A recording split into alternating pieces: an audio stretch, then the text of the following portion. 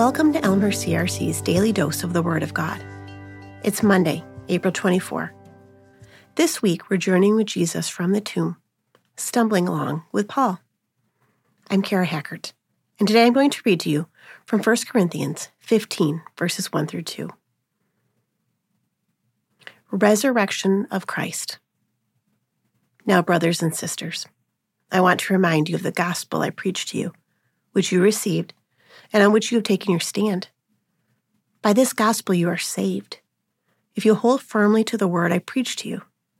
Otherwise, you have believed in vain. 1 Corinthians is a letter that Paul is writing to the Christian church in Corinth to help them with what's going on in their church.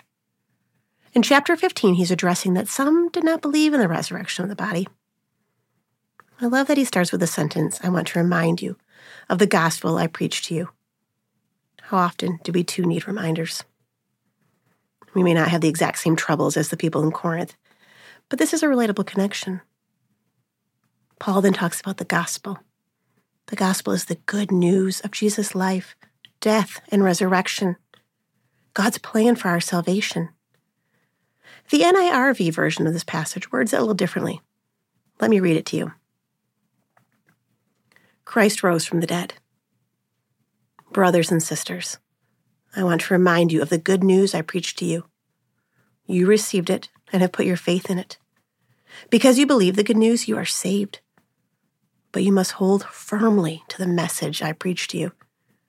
If you don't, you have believed it for nothing. A belief and faith in this good news is what Paul is speaking about. Holding firmly to the faith. I have one more version I would like to read to you.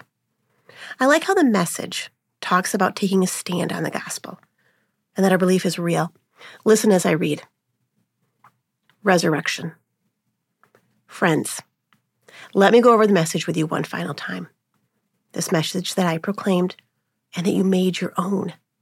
This message on which you took your stand and by which your life has been saved.